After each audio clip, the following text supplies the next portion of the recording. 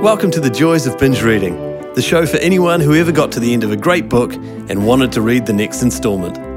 We interview successful series authors and recommend the best in mystery, suspense, historical and romance series, so you'll never be without a book you can't put down.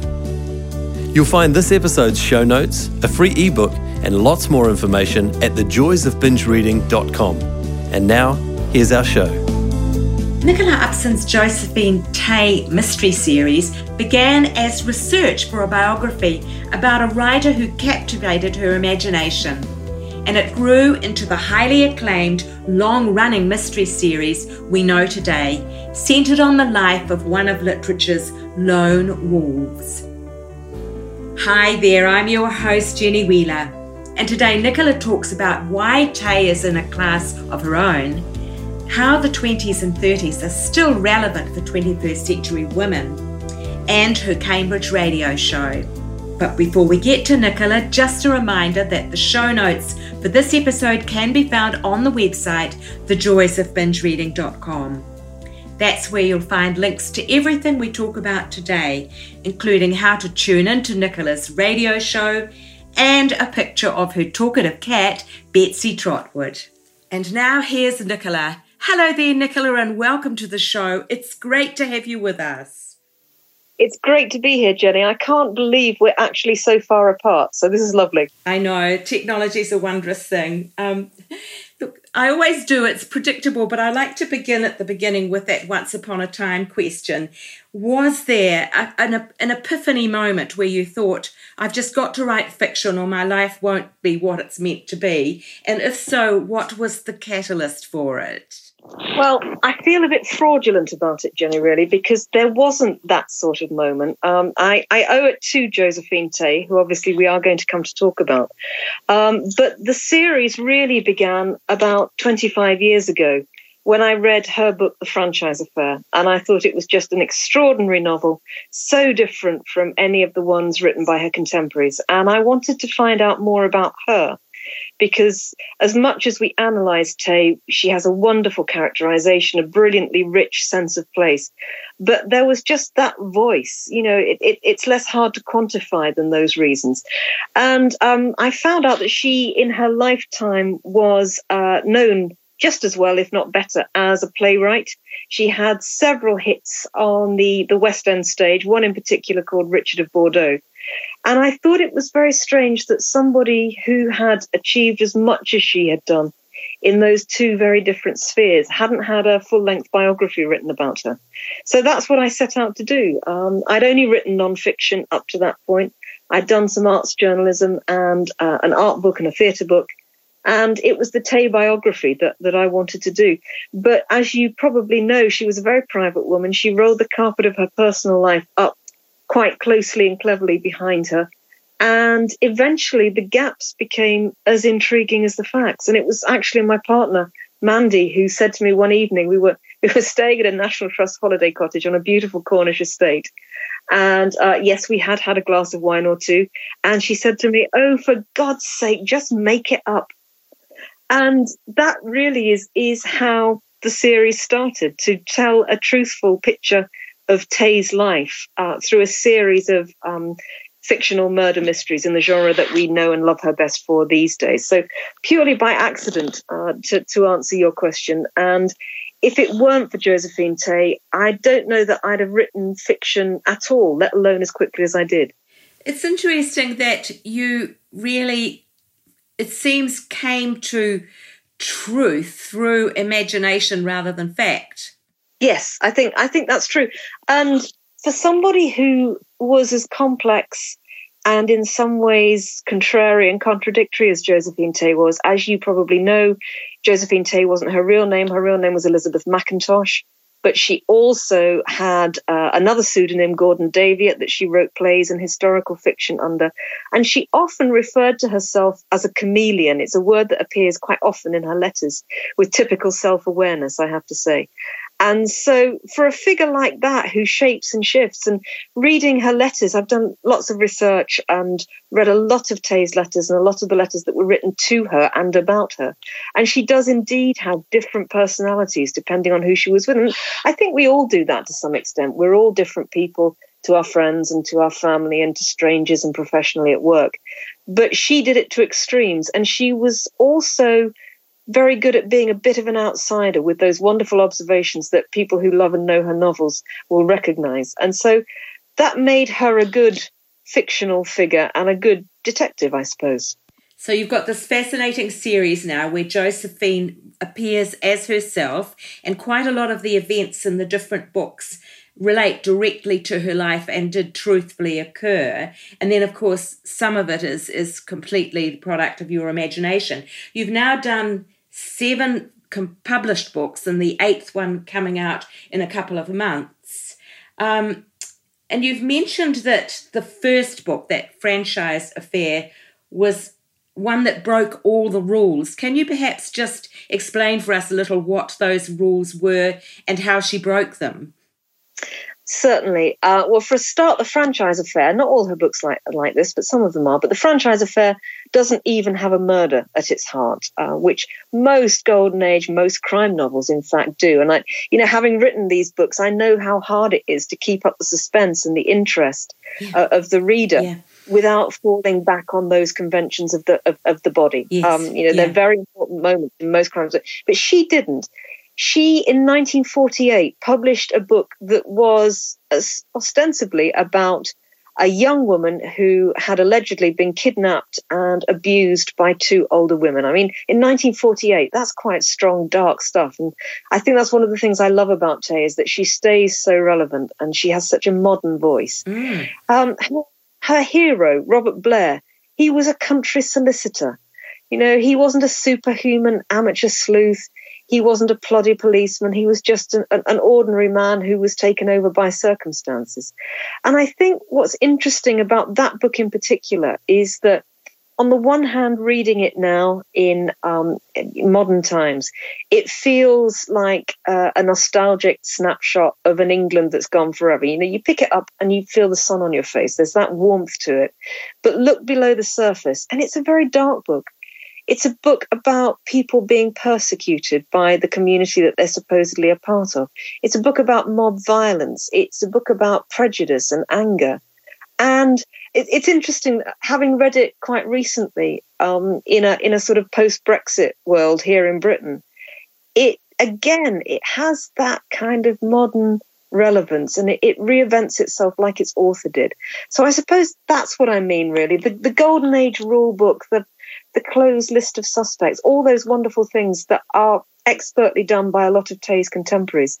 She didn't feel the need to do that. And in fact, maybe if she hadn't had a series inspector in Alan Grant, who, again, that's another thing she does originally in the franchise affair, he turns up on the wrong side of justice. I mean, that's quite a brave thing to do. But if those books hadn't featured a serious detective, maybe we wouldn't necessarily think of them as first and foremost crime novels. We think of them as psychological novels. And I think she did bridge the Golden Age and the contemporary in a way that paved the way for people like Patricia Highsmith and P.D. James and Ruth Rendell. Interesting, as I hear you talk, it goes through my mind that perhaps she's also a mentor for you in your writing, because your crime novels aren't exactly, they're not the standard crime novel. They definitely, you don't have the country house, everybody sitting around trying to solve the murder, but you do have a social group and social gatherings that kind of mirror that, but in a much more challenging way. Have you taken her as a mentor as well? I think she's certainly a mentor for any crime writer, really. I think she is. Val McDermid has often referred to her as the crime writer's crime writer, and I think that's very true, because she teaches she doesn't teach us as to be particularly brilliant mystery writers. Maybe this is controversial, I would say that her plots are not the best thing about her writing at all. But she teaches us to be brave, I think. And the one thing that perhaps I would like to emulate her more than any other is that each book that I write, I hope is different from all the others rather than sticking to one path, because she was a very unpredictable writer. Although she did have the series characters who reappeared, every book that she wrote is different in some way. They have different feels to them, different atmospheres. And I hope that in that way, my books might emulate hers. Also, I think she's a mentor as a woman and as a person, because I could hug her for living through the years that she lived through, because those interwar years, particularly for independent women like Tay, are fascinating to write about. And through her, and coming to these books with a strand of truth and history and social context to them, has introduced me to so many people that I wouldn't otherwise have known about. I mean, for example, it was irresistible because Tay had a film made by Alfred Hitchcock. It was inevitably cast in the runes that I would write a book in Fear and the Sunlight that had a fictional meeting between Tay and Hitchcock. But if it weren't for that, I would never really have known about Alma Reville, his wife, who was, she entered the film industry before he did. She was so influential on his work. And when we talk about a Hitchcock movie, actually, we're talking about a real partnership. And I think one of the finest things about Hitchcock is the way that he collaborated with and credited his wife. But so it's women like that. Rowena Cade, who started the Minnock Theatre in Cornwall, where I set a book. Mary Size, who was the deputy governor of Holloway Jail and did so much for conditions in women's prisons. All these people Tay has opened the door to for me, and I'm very grateful to her for that. You mentioned the role of the position of women in those interwar years, and I'm just wondering, was it partly that after they'd seen some emancipation during the First World War through very poor circumstances, being forced into jobs because the men weren't available, there was then this strong drive to try and push them back into their place after the war ended, and also the lack of men to marry as well, in quotes. I mean, it changed social expectations a lot. Are those two of the factors that you'd be referring to? Yeah, definitely. It's absolutely spot on. I think the First World War, it's hard, I think, for us to even conceive of how seismic a change that must have been for people. And for some women, it was a time of great grief and great loss, because as you so rightly say, they lost husbands and lovers and brothers and sons, and the world was never the same again. For some women, and I would strongly believe that Josephine Tay was one of these, it was a moment of liberation, because not only were there the professional expectations had been moved on so greatly, as you just said. They did jobs that they would never have thought of doing. And in fact, the book I've got coming out is very much a book about that. But also socially, romantically, emotionally, their expectations were different. Tay no longer had to face that path of marriage and children as automatically being inevitable for her, which is a path that I don't think that she would have sat very happily with her. So it was a very, very double-edged sword, a great sadness, but great opportunities and great freedom as well. And I think when I came to these books and set the first one in 1934, I think I underestimated how much the shadows of that war would still be hanging over all the characters I was writing about, whether or not they'd experienced the war directly. It really did. I mean, those wars so did meet in the middle, the shadow of one and the looming prospect of another. Yeah. You have referred to her career as a playwright, and there is another very interesting little intersection there, and that is that she helped launch Sir John Gielgud into superstardom. I gather that he was a major respected classical actor, but her play Richard of Bordeaux catapulted him into a much more popular stardom. And you've talked with him a little about his association with her, haven't you? Yes, I have. And I think that, again, the war is partly responsible for the huge success of that Richard of Bordeaux play. It was a modern reworking of Richard II. It was, I mean, she says herself in a letter to a friend, you know, she thought she'd written Tale of Bloody Revenge, and actually she'd written a play about pacifism. And I think it just completely hit the moment. And Gielgud was a huge part in that. He was a Shakespearean classical actor. He directed Richard of Bordeaux as well as starred in it. But this play was just, and I worked in theatre myself, so I know you don't get moments like that in theatre. People went 30, 40, 50 times to see it. Wow. It's lots of the cast were so wealthy after it that they bought sort of country cottages, Gielgud included, on the Suffolk-Essex borders.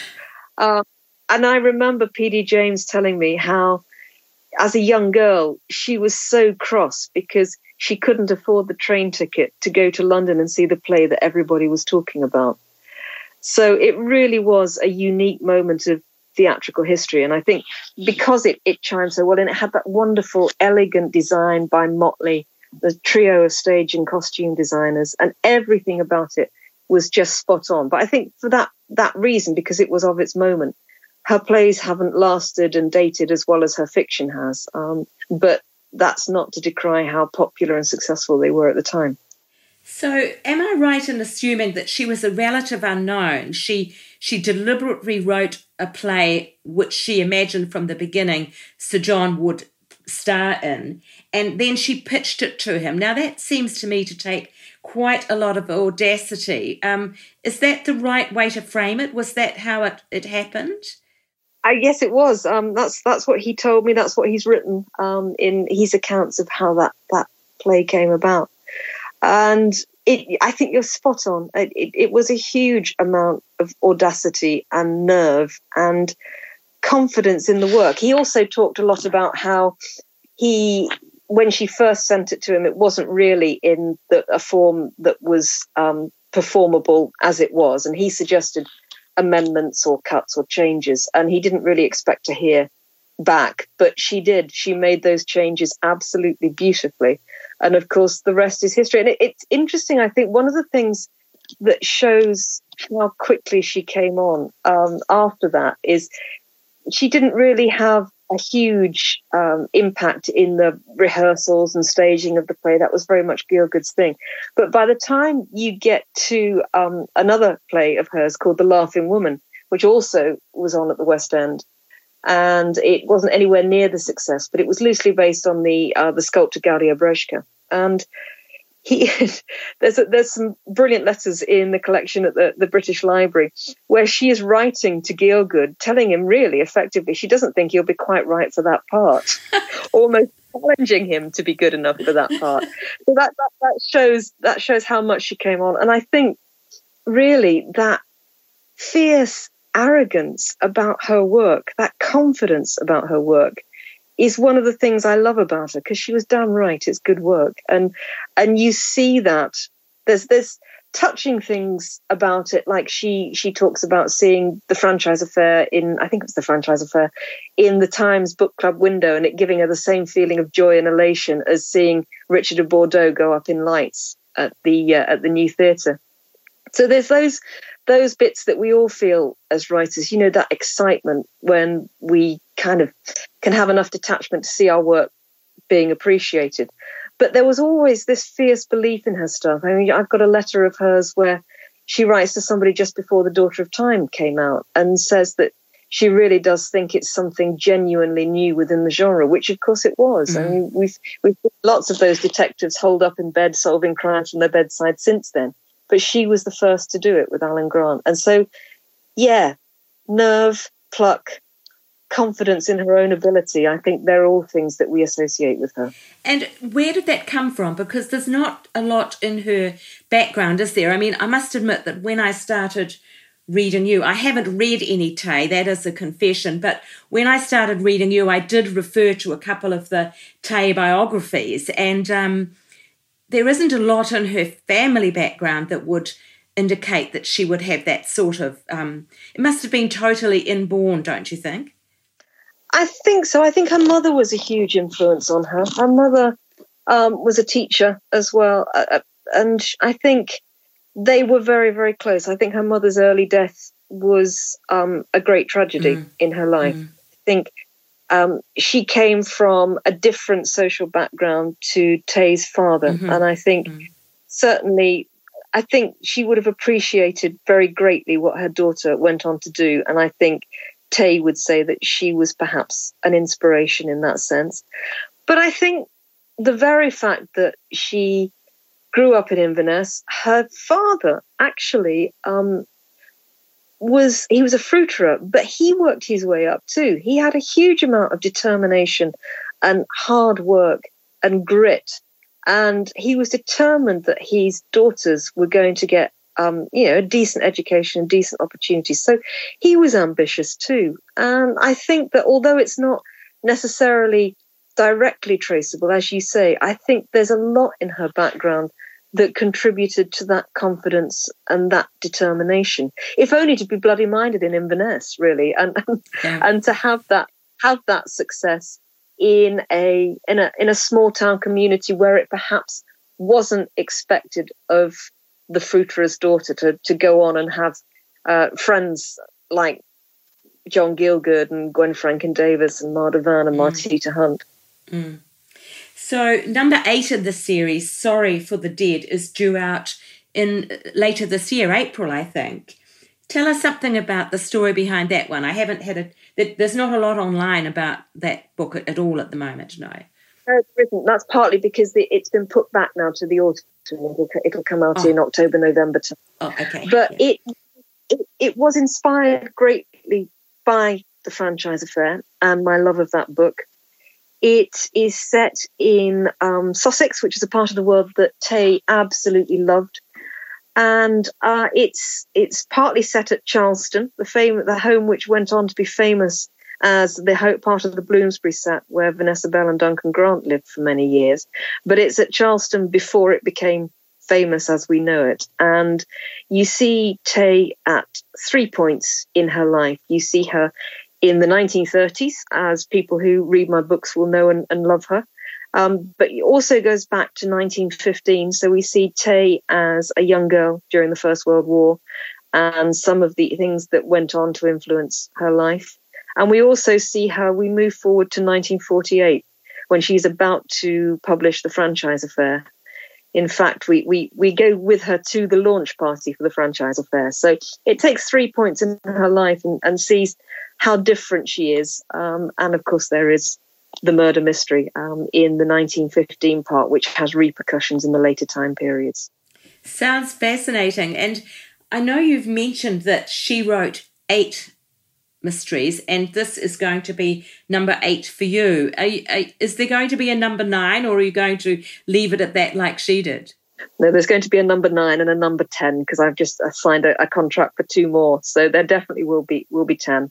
And fantastic. I'm working on number 9 at the moment, which it made me smile a minute ago where you said you don't do country houses and people sitting around solving things. This is actually sort of a country house murder with a difference at Christmas. So it's going to be a sort of riff on the Golden Age Christmas mystery.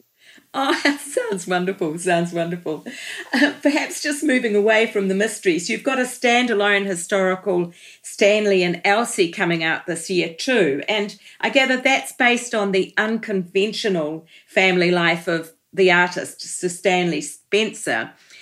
Tell us a little about that. What genre is it? I gather it wouldn't be a mystery, but not a memoir either. Yeah, I think about this a lot, really. It's a straight historical novel. And I see it as very much connected to the Tay series in the sense that it is a reimagining of a real figure in a particular time and place in the 1920s and 30s again. No, it's not a mystery in a generic sort of way, but I've been thinking about how I approach the characters in that book and how I approach the ones in my mystery series. And basically, it is about fathoming and trying to understand and trying to get under the skin of why people do what they do. And you said unconventional family life. I think most people would agree with you in that respect. And Stanley Spencer, as well as being a fantastic artist, a great, great artist, one of my favourite artists. He also did some things in his life that I think some of us would find hard to fathom. And that's exactly what you do when you write a crime novel. You try to understand why people do the things they do. And that's not just a motive for murder, but a motive for the everyday acts of love and jealousy and shame and greed. And so from that respect, I think it's not entirely different. It didn't feel so different when I was writing it. But it is a story that I've wanted to write about for several years now. It's inspired by Stanley Spencer's creation of a First World War memorial chapel, which he painted, and it's a beautiful, beautiful place in a Hampshire village. But what really sort of was my doorway into it was a lady called Elsie Munday, who was the maid that he hired to look after his family when he went to that village. And she became a very important figure. She became a friend to him, a friend to his wife, Hilda Carline, and certainly to their children, a really important member of the family, as well as a muse for his work. So most of the book is told through her eyes. And hopefully, to go again back to the themes of some of the Tay novels, it gives a voice to the women in Spencer's life who are usually the silent presence in his paintings. So it turns the tables on him a bit. Yeah. Oh, that sounds wonderful. Look, turning to your wider career, you divide your time between Cornwall and Cambridge. And Cornwall is almost your writing base, I gather. And when you're in Cambridge, you've got a lot of other exciting things that you do. And that's not so different from the way Josephine structured her life. Is that just a coincidence? Is that just how it works for you to have that dichotomy, really? You know, I've never really thought of it as having a connection to her, but of course you're absolutely right, it does. I mean, for us, for a practical point of view, it is the contrast between the two places that is wonderful. In Cambridge, there's a lot going on, as you say. It is a beautiful, beautiful city with a great history and a great past, but it's a very man-made beauty. The art and the architecture and the history of Cambridge is phenomenal. But when you get to Cornwall, it's a very raw, elemental beauty, and it is a different pace of life. It's a different type of beauty, and it's very inspirational in that sense. Yes, now in Cambridge, you do a radio show with your partner Mandy called The Eclectic Light Show, and that in itself sounds fascinating. I must admit I haven't yet managed to listen to a full episode, but I gather she does the music and you do the books and film reviews, and you've already had Judy Collins on this year. You draw some amazing guests. Tell us a bit about that show. Well, that show started, Mandy worked for 26 years at the BBC. So it was a show that she started when she was at the BBC. She has a music background herself. She had a band called Spriggans, later the Mandy Morton Band. They recorded 6 albums and toured quite extensively. So she has a music and broadcasting background. And we really met through the radio and the theatre that I worked in. And I started to do pieces on her BBC shows relating to the theatre and various arts things. So it's kind of evolved naturally through that. And she does tend to do the music, although this month she's challenged me to tell the story of Joni Mitchell through 10 songs. I mean, how do you choose 10 Joni Mitchell songs? I couldn't even narrow it down to 10 Joni Mitchell albums, I don't think. So I've got that on. And we do divide the others, but really we take on what interests us and the people who fascinate us and whose creativity we have a great respect for. So it does tend to sort of blur those lines of theatre, music and books and art. But we nab what we like to do each month. So tell me, just a little technical question. Can someone like me in New Zealand hear it? I mean, it's not up there as a podcast, is it? Or is it a podcast as well? All our Eclectic Light shows are available on Mixcloud. So going back, okay. If you go to Mixcloud and type in the Eclectic Light Show, you will see all the shows that we've done over the past few years there, and they're there for people to listen whenever they like. Fantastic, thank you. I must admit, I did pick up on the fact that you had seeded London Rain with lots of Rolling Stones references. And as I was going through it, I wasn't, absolutely searching, but I did keep my eye out, and I think I only really picked up on a couple. Sympathy for the Devil and a couple. Wild Horses was another one. But you had a little game there with Rolling Stones. Obviously, that was one of your tracks you played, I gather, while you were writing that book. I did. I listened to the Rolling Stones a lot writing that book.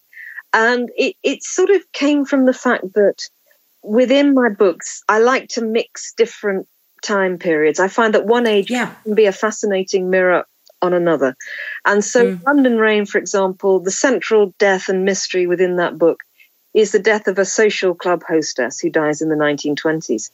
But it's actually based on the suspicions and conspiracy theories surrounding the death of Brian Jones, the founder of the Rolling Stones, in 1959. So once I sort of decided I'd do that, it became obvious to me how much a mirror image of each other the 60s and the 20s are. They're generations coming out of a really, really difficult war.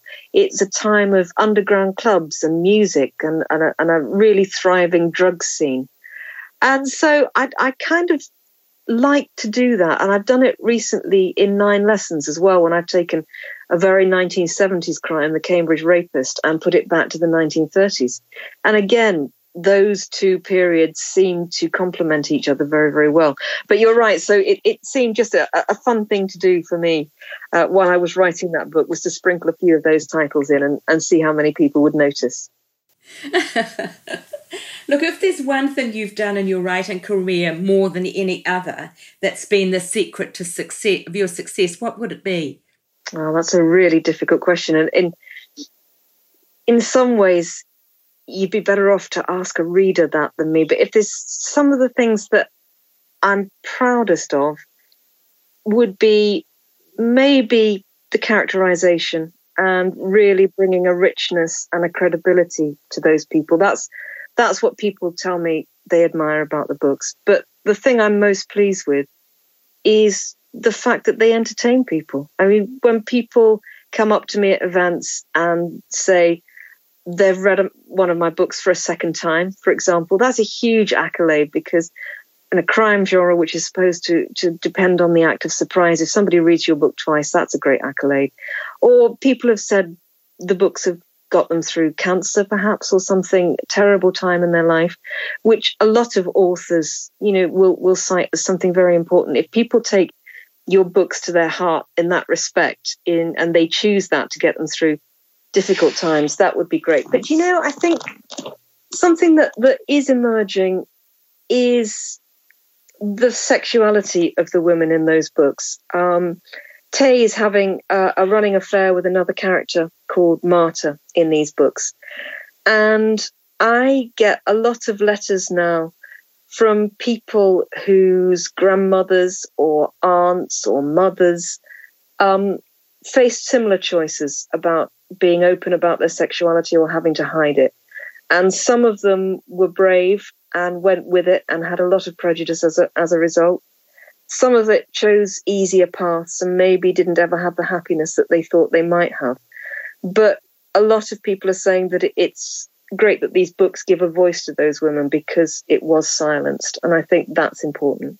And that's possibly part of the reason that Josephine kind of almost led that double life and was regarded as a bit of a lone wolf. She obviously was very aware of the path she was treading, being honest with herself, but not laying herself open perhaps to too much public comment. Yes, I think that's true. I think that was part of it. But I also think there was something inherent in her character that was a lone wolf. I mean, I think I would be the first to admit that there is a lie in her relationship with Marta in my books, but it's not the lesbianism, it's the closeness. And I think anybody who has read and loved the franchise affair like I do, and who knows Marion Sharp's speech to Robert Blair, I think will recognise a lot of how Tay felt in that book. Look, we're starting to come to the end of our time together. Turning to Nicola as reader, this is called The Joys of Binge Reading, so we need to reference your reading a little bit. Now, I don't know if you really are a binge reader because you read so deeply that possibly the whole concept of binge reading is something that doesn't appeal very much. But tell us a little about your reading tastes. Okay, I'm ashamed to admit that since I started spending so much of my time writing crime novels, I don't read as much crime fiction as I should do or as I used to. But somebody who I can't binge read because she's not fully in print at the moment. But a recent discovery of mine is a book that Faber brought out in Christmas, Celia Fremlin, and she is a wonderful author, and they are bringing her books out, and I've had to stop myself looking for them online and getting them because I would binge read her, but I actually don't want it all to be over. I'm sorry if you can hear a little squealing noise here. It's not me, it's my cat, Betsy Trotwood. We did just hear a little hint of that. So, Celia, what are her books like, or what are they about? Is she a rediscovered classic? Is she? She's another great psychological crime writer. She's a bit later than Tay, but she's great. I love Barbara Pym. I love Irish fiction. I love a lot of the. I am an absolute fool for a Virago classic, Jenny. So a lot of those people like Rebecca West, who Stella Gibbons. I love her work. It's one of the hardest things when people ask you what you read to come out with all these books, and I'm going to kick myself for forgetting some people, but they would be the people who most recently I've loved their books. Yes, wonderful. Look, circling back, looking across your life as it is at the moment, at this stage, if you were doing it all again, is there anything you would do differently?